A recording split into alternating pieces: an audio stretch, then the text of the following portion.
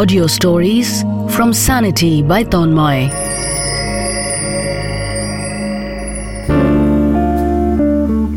An independent platform dedicated to the politics, economics and culture of mental health. Please note, nothing in this story is intended to be medical advice. If you suffer from any of the conditions described here, please seek professional help. Trigger warning. Contains reference to self-harm. Please do not listen if you find the subject distressing.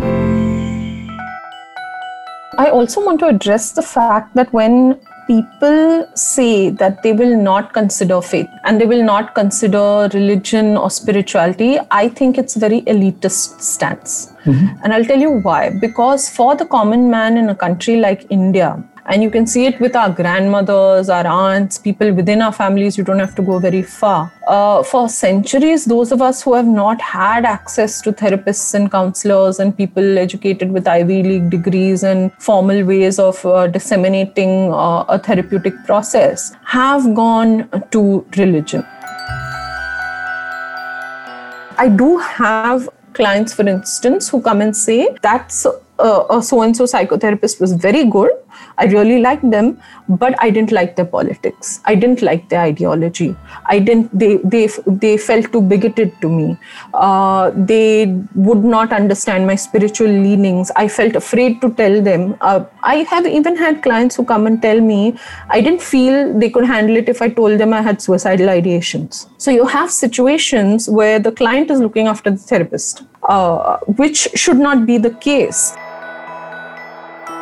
I guess if somebody were to say that they talk to God on a daily basis, there would be a quick reference would be made to the DSM-5 and a diagnosis would be found for it and a pathology would be ascribed to it.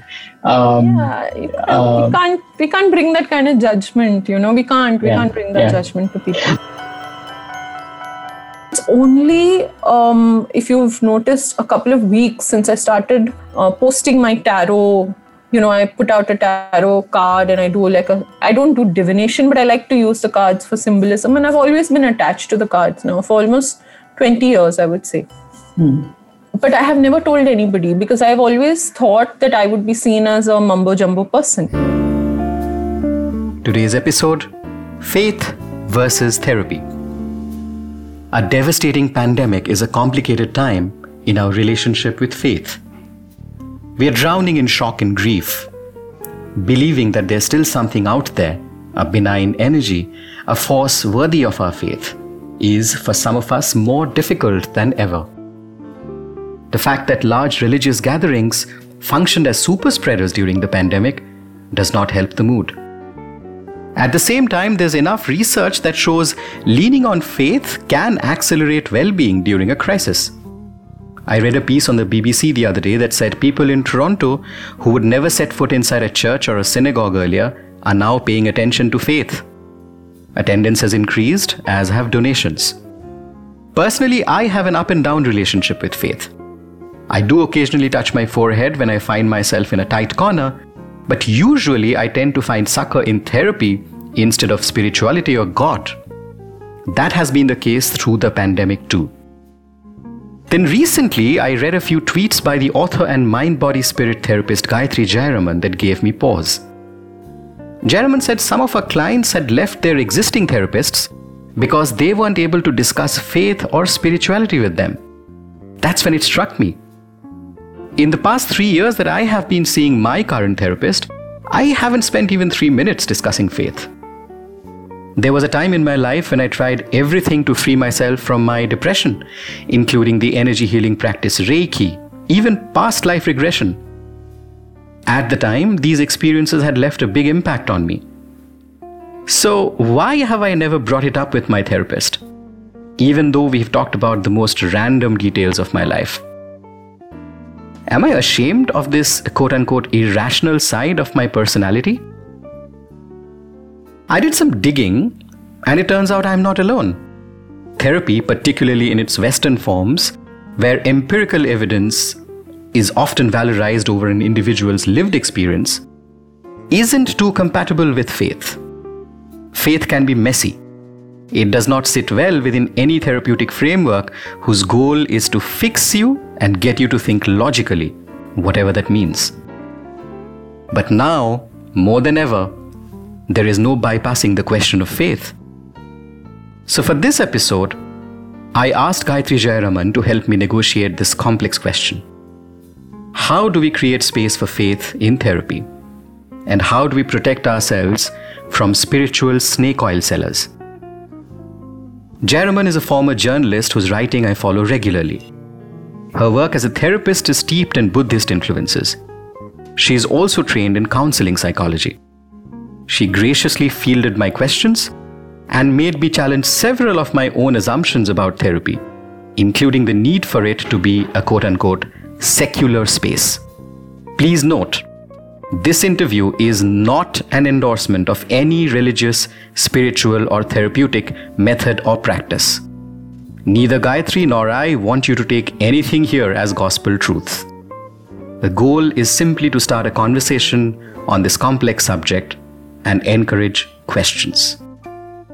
This is the longest episode I've recorded so far, so sit back with a cup of tea and enjoy.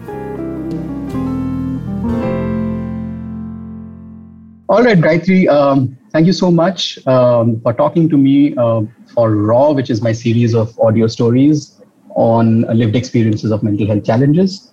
I have been following your work on Twitter and on your website for some time now, and I find it very interesting, the mix of therapeutic traditions that you bring to bear in your work. A lot of spirituality, a lot of meditation. You talk about Buddhist influences in your work. And, perhaps you'd like to kick off this conversation by talking a little bit about, those particular tweets that drew my attention about the tension between faith and therapy. So if you could just maybe give us a bit of a backstory of how those tweets came to be, and then we can take it from there. Okay, great. Thank you so much for having me on your show and your podcast, Tanmay. Of course, I also follow everything that you do, including your newsletter, and you have a fascinating range and ability to just pick out, these nuances that very few people sort of are able to hone into. So I'm very grateful to be able to access that knowledge through you and the way in which you put it out. And this is a great subject that you've picked up, and I'm so glad that you've caught it because very few people do. And one of the reasons why I put out those tweets is, again, I had an inquiry from a client who, and not for the first time, who wanted to move on from a psychotherapist who they did not feel comfortable talking about their personal spiritual orientations with. And this I've seen happen again and again across religious preferences, across even people who are atheists and who are not particularly, belonging to a church or a tradition or a sect of any sort. I have clients from all kinds of religious backgrounds. And I think that's the fundamental distinction I want to make. Firstly, is that religion is not spirituality. You can be a scientist, and I do have scientist clients who are spiritual. I do also have people who are atheists who are spiritual.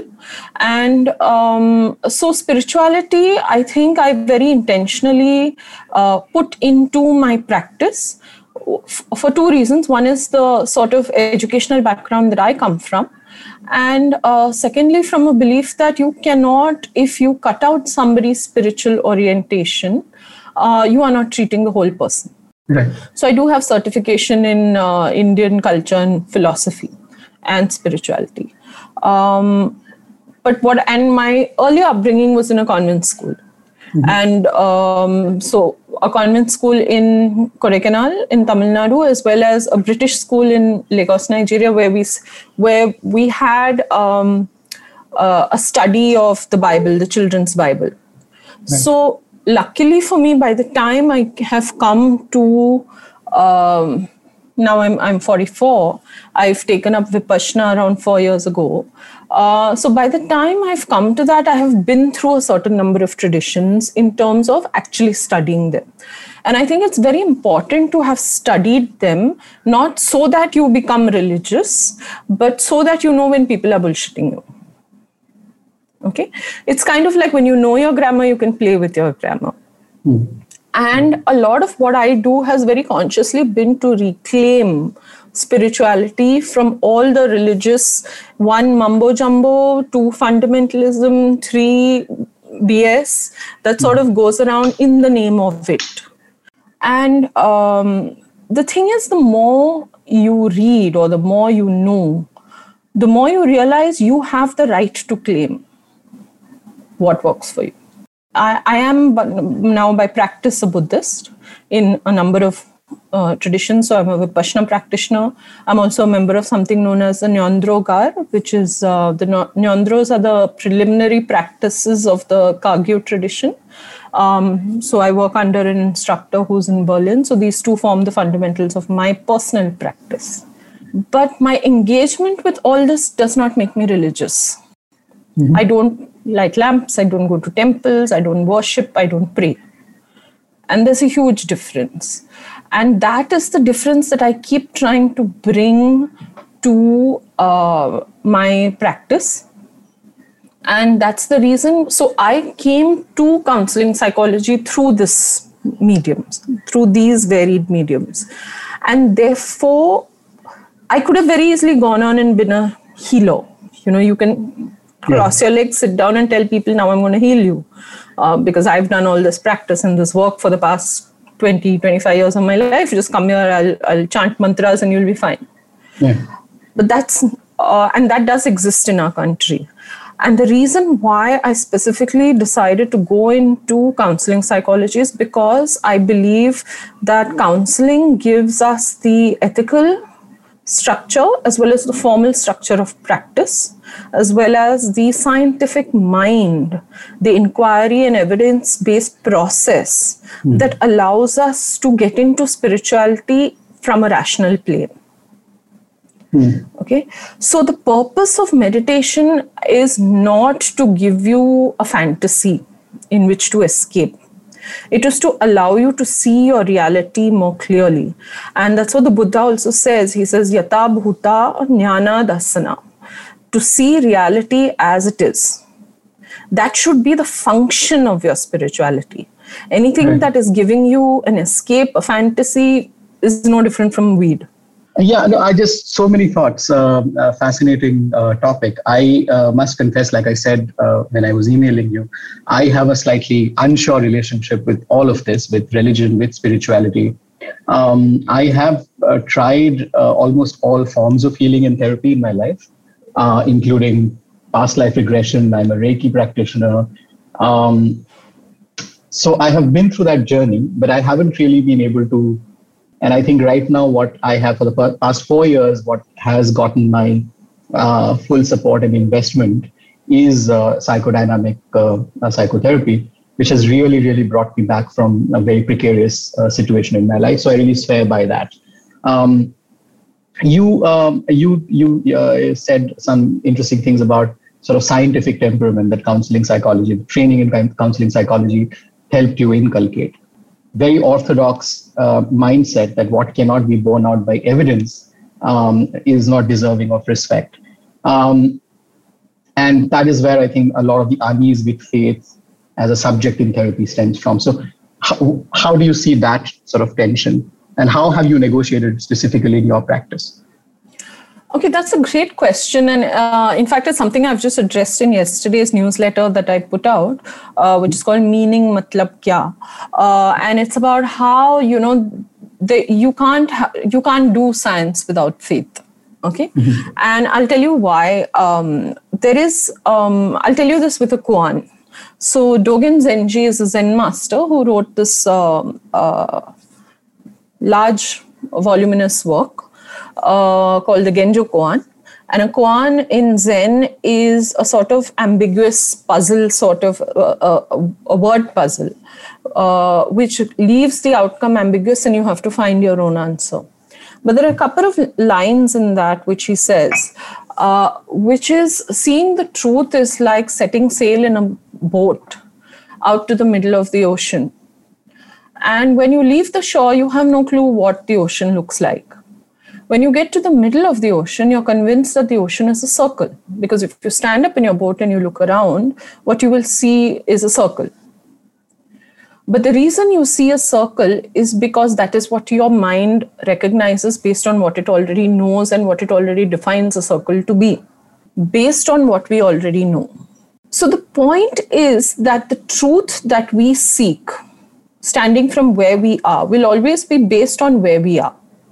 I have come thus far, this is what I know. Therefore, my mind allows me to only see a circle. Okay? Because I have studied a circle. I cannot imagine something I absolutely do not know. And here's the reason why science does not exist without faith. Before you send a probe out to the farthest extent of the universe, you have to believe that there is something there. You have to believe fundamentally that there are things your mind does not know. And that is faith. If you already knew everything, or if you already knew everything that you did not know, you don't need to explore it. The fundamental basis of science is faith, because you have to believe that there are things beyond your capacity right now.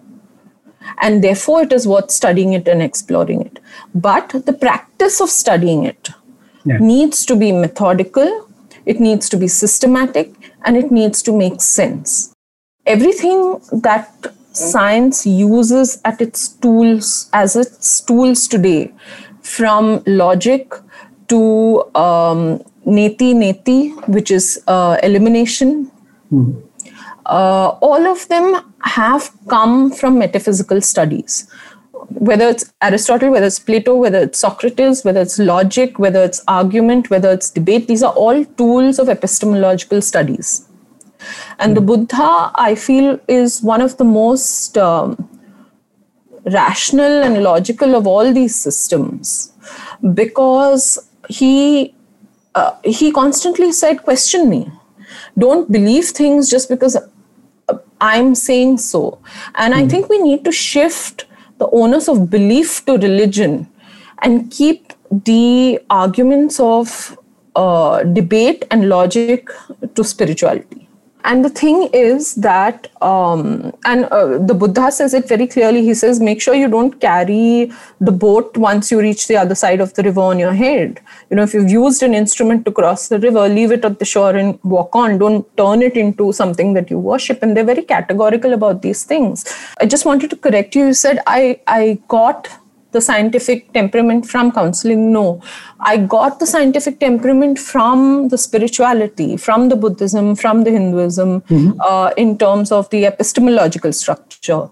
What I went to counseling for was the formal implementation structure. Things like ethics, keeping your distance from a client or a patient, the ways in which these higher logic systems can be put into use for clients on a day-to-day basis. And the reason for that is that these systems already have it, but also they use tools like meditation that are very invasive. And if we do not live in a time and age where we sit with gurus for 20 years and learn it on a systematic basis. When you do that, the way in which you descend into your subconscious is very gradual. It's very graduated, and there is supervision. Because meditation is essentially a walkabout in the subconscious. And you can't just go in there and rip the lid off and just deal with everything that comes out. You don't do that even in meditation systems. What is happening is people are taking these age-old systems, modifying them into a modern tool by stripping it of all the philosophical and ideological basis, and then dealing with the repercussions. That to me is also interesting, because I think a lot of that stripping away, and sort of focus on immediate payoffs, because the act of delving into something at length, and that journeying into your core and unraveling sort of layer by layer by layer, requires a very long, often, not always, but often requires a long-term commitment to the process. For instance, in my case, I have been in therapy for now 6 years, five and a half, 6 years. And I know the cadence of that space. And so I go into therapy without expecting a big breakthrough every time. The process itself is its own reward, in a manner of speaking. But once again, if you look at even the sort of the war between psychoanalysis and CBT, it is rooted in exactly this to an extent, right? That CBT is about more immediate problem solving, a more sort of almost like an engineering mindset to problem solving, whereas psychoanalysis asks you difficult questions, it pushes you inwards and then brings you forward. And then, of course, there is this tussle about which is more evidence-backed, et cetera, et cetera. So in your experience, in your community of practitioners who are eclectic, who follow a lot of diverse sort of influences, what are some of the things you're picking up in terms of, how are they negotiating? Because we are living through a moment where I can imagine a lot of people would be leaning increasingly to faith for answers. At the same time, a lot of people are also questioning the whole idea of faith. Okay, that's a really great question. The way that I would be able to answer it is only from my community point of view, which is Vipassana. And Vipassana is boringly practical and pragmatic. Mm-hmm. It's just a very bare bones looking at sensations. To explain this, I need to give you a little bit. I'll try and give it as briefly as possible as to how Buddhism sort of looks at meditation. Sure.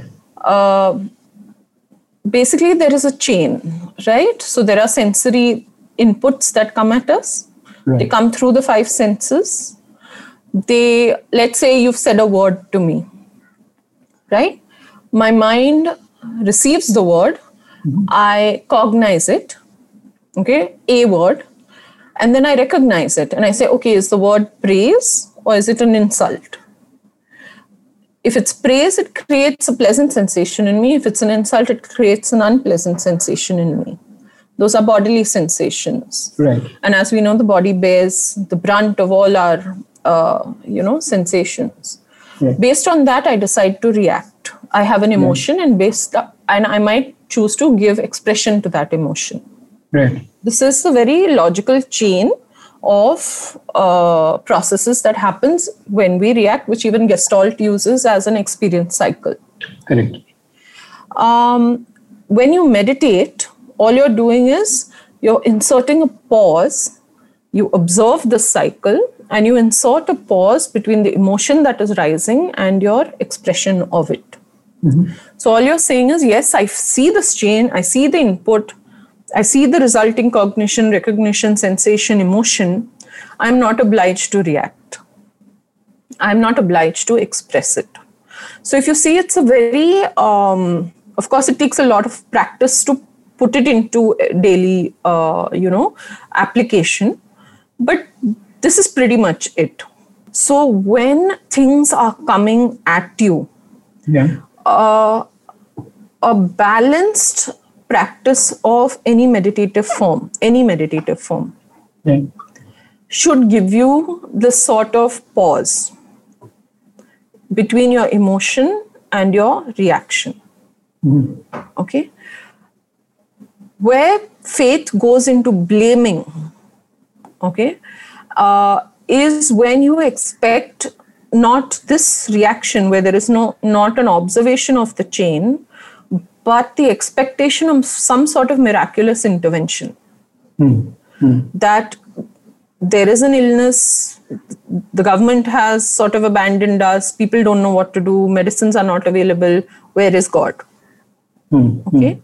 When you follow a meditative chain, at least in the Buddhist or the Vedic system, it has to be, this has happened, we have no control over external factors, the internal factors are giving me a lot of rage, a lot of grief, a lot of sorrow. If I react, I will only be piling onto my grief, my rage, my sorrow. Therefore, I will not react. Okay? And what that does is it doesn't take away your problem. It allows you to cope with the problem and not add to the problem. Okay, I have a question there. And this is sort of tied to the idea of intersectionality, right? That mental health is intersectional. Traditionally, therapy was this neutral space. Sort of the therapist is the tabula rasa on whom the client is supposed to project their emotions. And therefore, it was a very apolitical space as well. But with the idea of intersectionality becoming more and more powerful, and sort of this gaining currency that a person suffering is not just theirs alone, and that they are not to be blamed if there are social forces at work that often push people to despair, therapy has become extremely political. And we've seen this in the past with all of those things that you talked about. People are angry, people want somebody to blame, and understandably so. People are demanding accountability. And therapy is often functioning as a tool that strengthens the muscles that you may never have used to demand that accountability. It is giving voice to a lot of people who have been scared for whatever reason, who have never really thought of themselves as having the agency to ask questions of the people in power. And therefore making them feel like, instead of not reacting, it is about engaging fully with the shit that's going on. I love it because we have to treat people as they really are.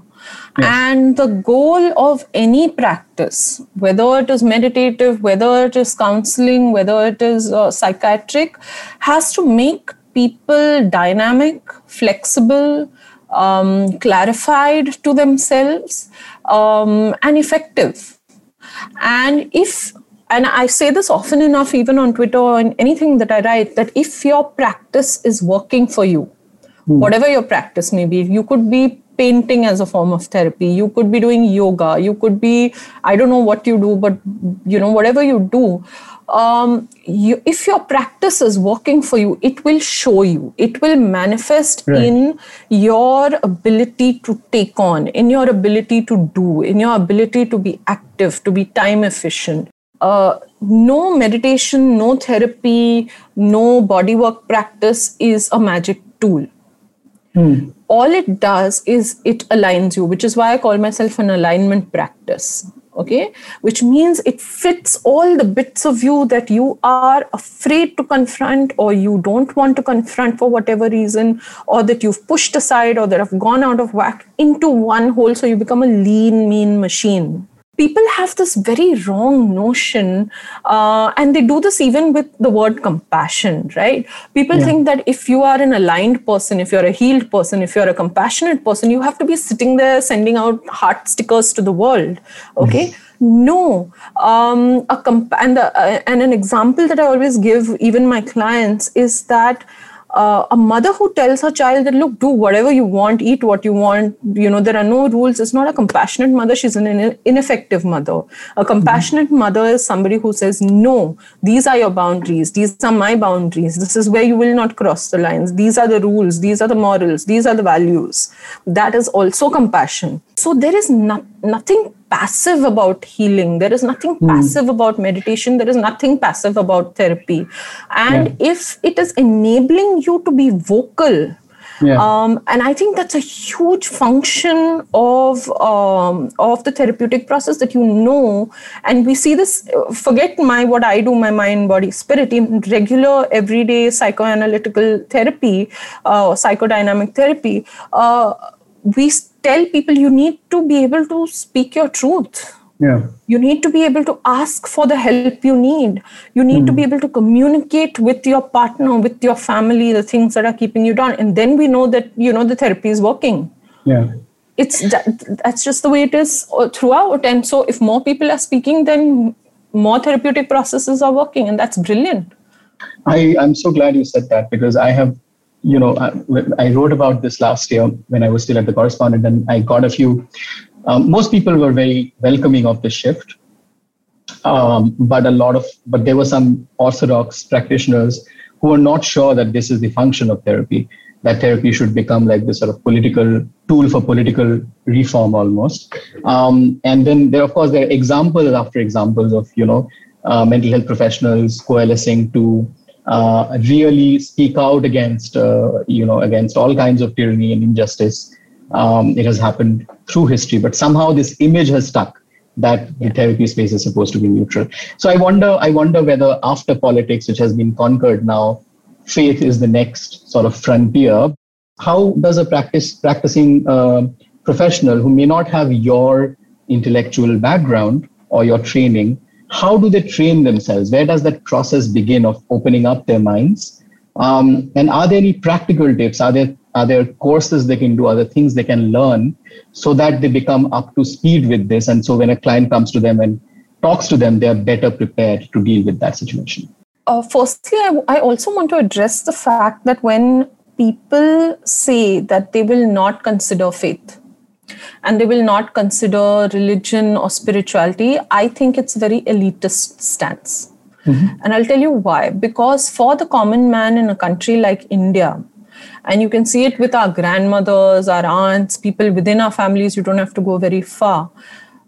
For centuries, those of us who have not had access to therapists and counselors and people educated with Ivy League degrees and formal ways of disseminating a therapeutic process have gone to religion. So I think it's very elitist because what you're essentially saying is there is mind, body, spirit. You're saying, I will listen to your body, that is your somatic expressions. I will listen to your mind, which means a person essentially has to be articulate and intellectual. But whatever spiritual insight, intuition, understanding, faith that you might have, I'm going to delete it.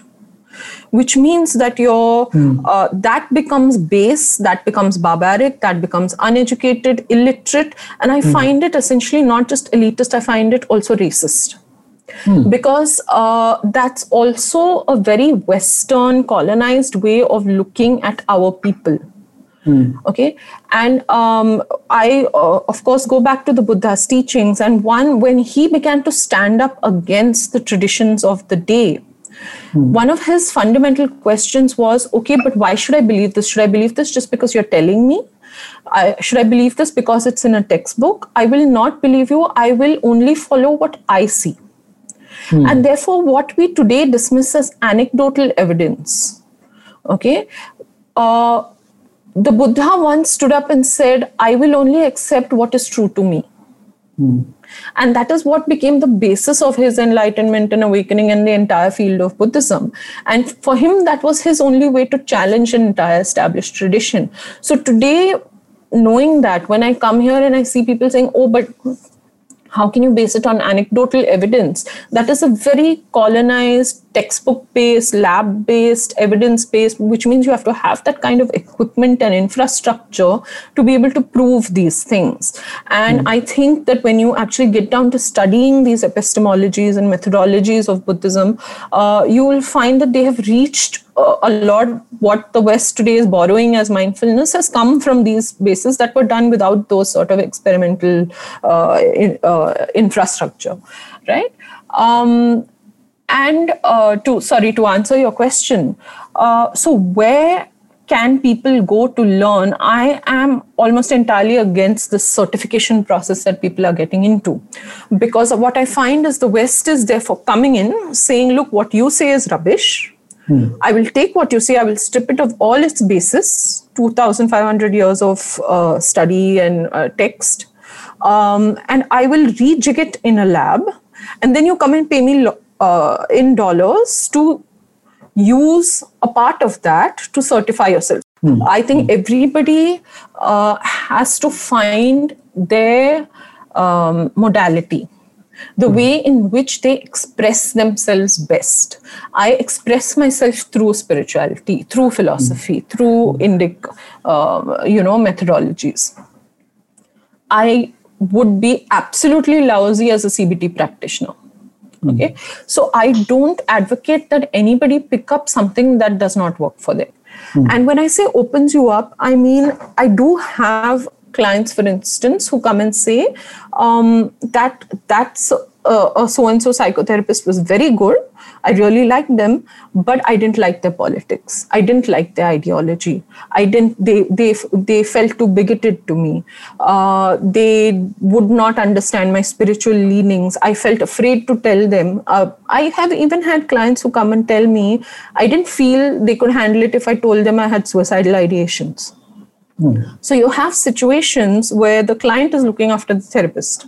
The reason why I am vocal on social media is because if you are going to be my client, I need you to know me as I am.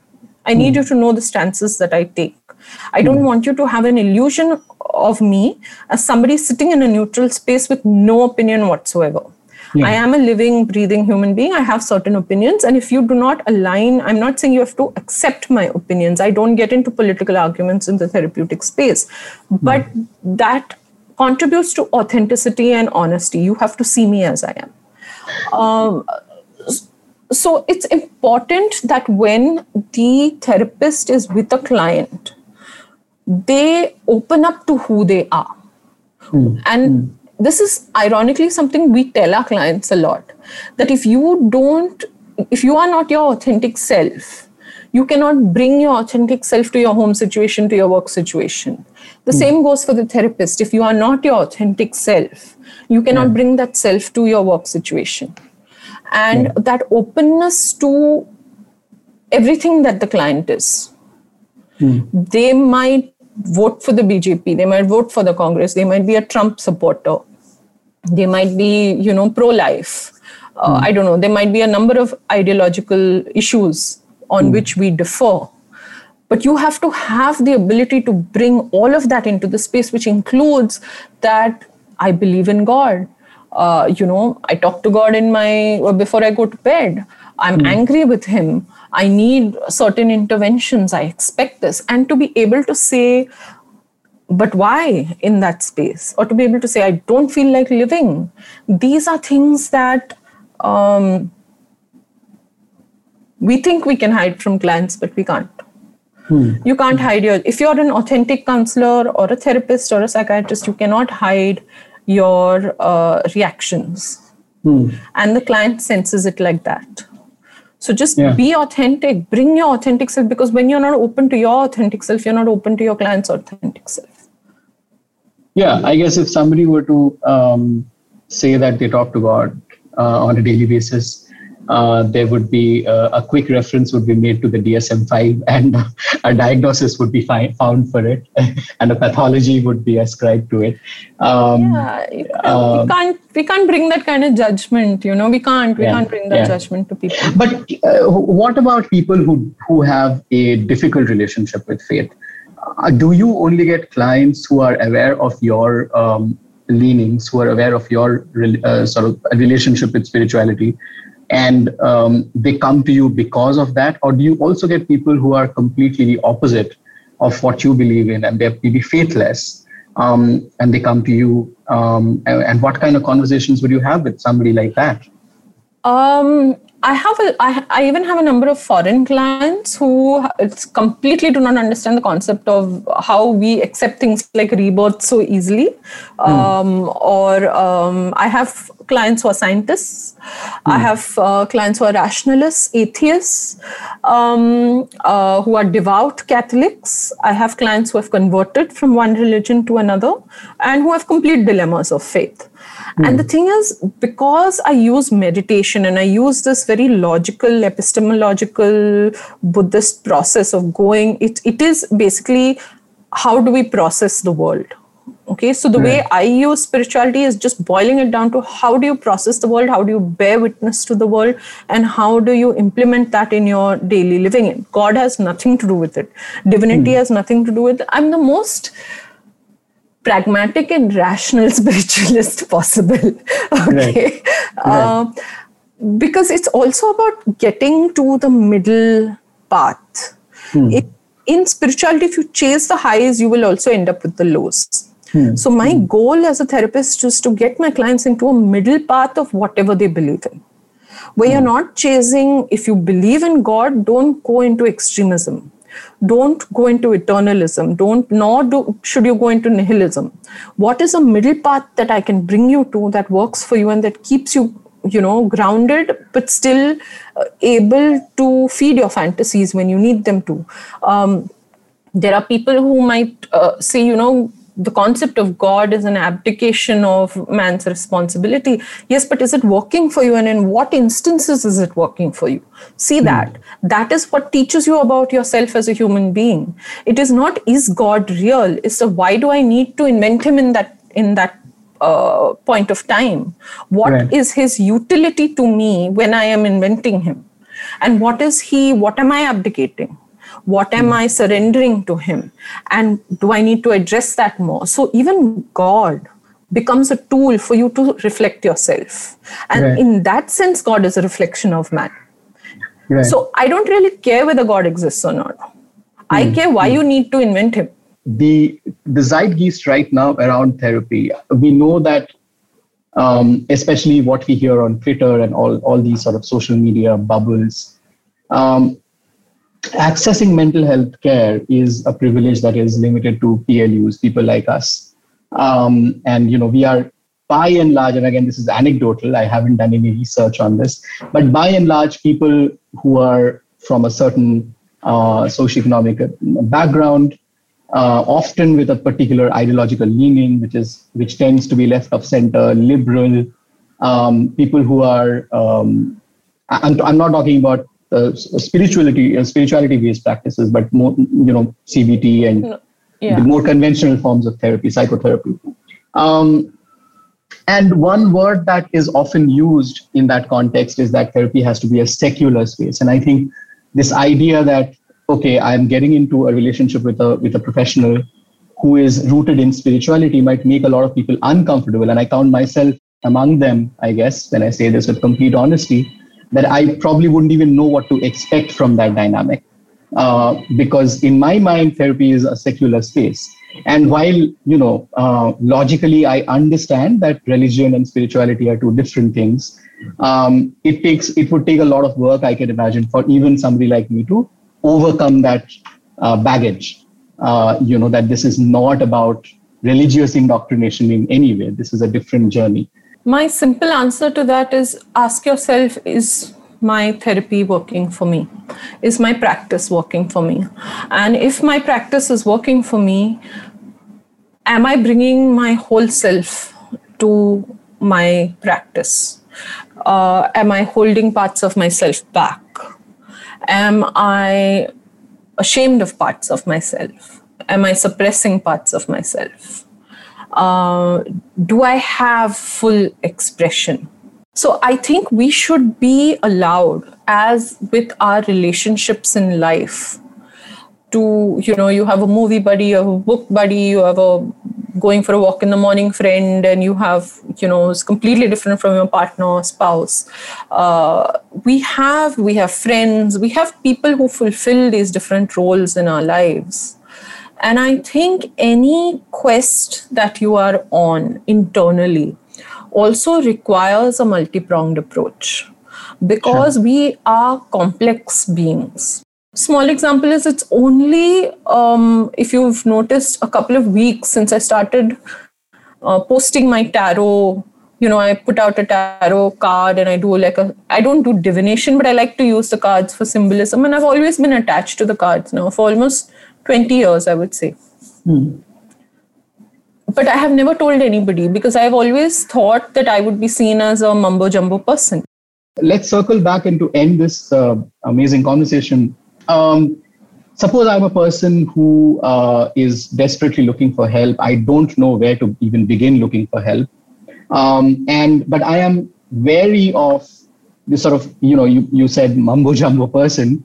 But there is this conflation between what is called healing, wellness, professional mental health practitioners, and it's quite a jungle out there with a lot of people with very dubious antecedents, peddling their wares. What would be your advice to somebody if they were to look for a solid, a practitioner rooted solidly in spiritual practices and also brings in counseling psychology like you do? what should be the red flags, when they go to a therapist, and, what should they be looking out for? Snake oil salesman tips. Okay. Snake Yes. oil salesman tip number 1 is, if you get promised something, do this and in 10 days you will be cured. Okay. Treat them like you would a chit fund wala. Give me, all your money and I will double it in 6 months. Run. Okay, just run. Yeah. Okay, first is anybody who promises you anything. Second is anybody who claims to be able to get into your mind and body and switch things around. Okay? Okay, they do that? I will Switch things around. You must tell me more about that. What Fix you. Fix you. Okay. Fix you. Okay. So I can enter into your mental space and I can, align you. No. Yeah. Any practice has to enable you to do the work.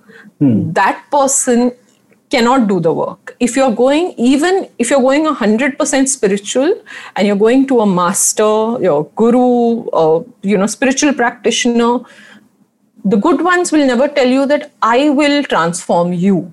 The transformation is always yours. Right. You have to do the work. Okay. You have to put in the hours. You have to regulate the practice. The third is a person who doesn't take questions. And the fourth, if what they tell you to do is too esoteric and not pragmatic. If you cannot actually do what they ask you to do, it's not enough. You have to be able to knock at it and say, okay, but how do I use this?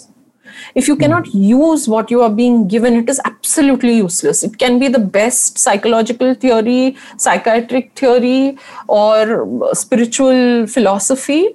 How do I put it into use in my everyday life? And the fifth is it helping? It's just very plain and simple. Is it helping you? Thank you. This is very enlightening. Thank you. It is a challenging conversation for me, more than I might have let on. And we all have our own conditioning and our own biases that we bring to these conversations. No, absolutely. And religion and spirituality deserve them. They've allowed all the rubbish to proliferate for way too long. And, people have a right to question. What I mean to say is, don't be, whether you're a therapist or whether you're a client or a patient or a whatever practitioner, don't become afraid to question faith. Because it is in the questioning that you claim ownership of it. If you've liked this, consider subscribing to Sanity by Tanmay. Until next time, may sanity be with you.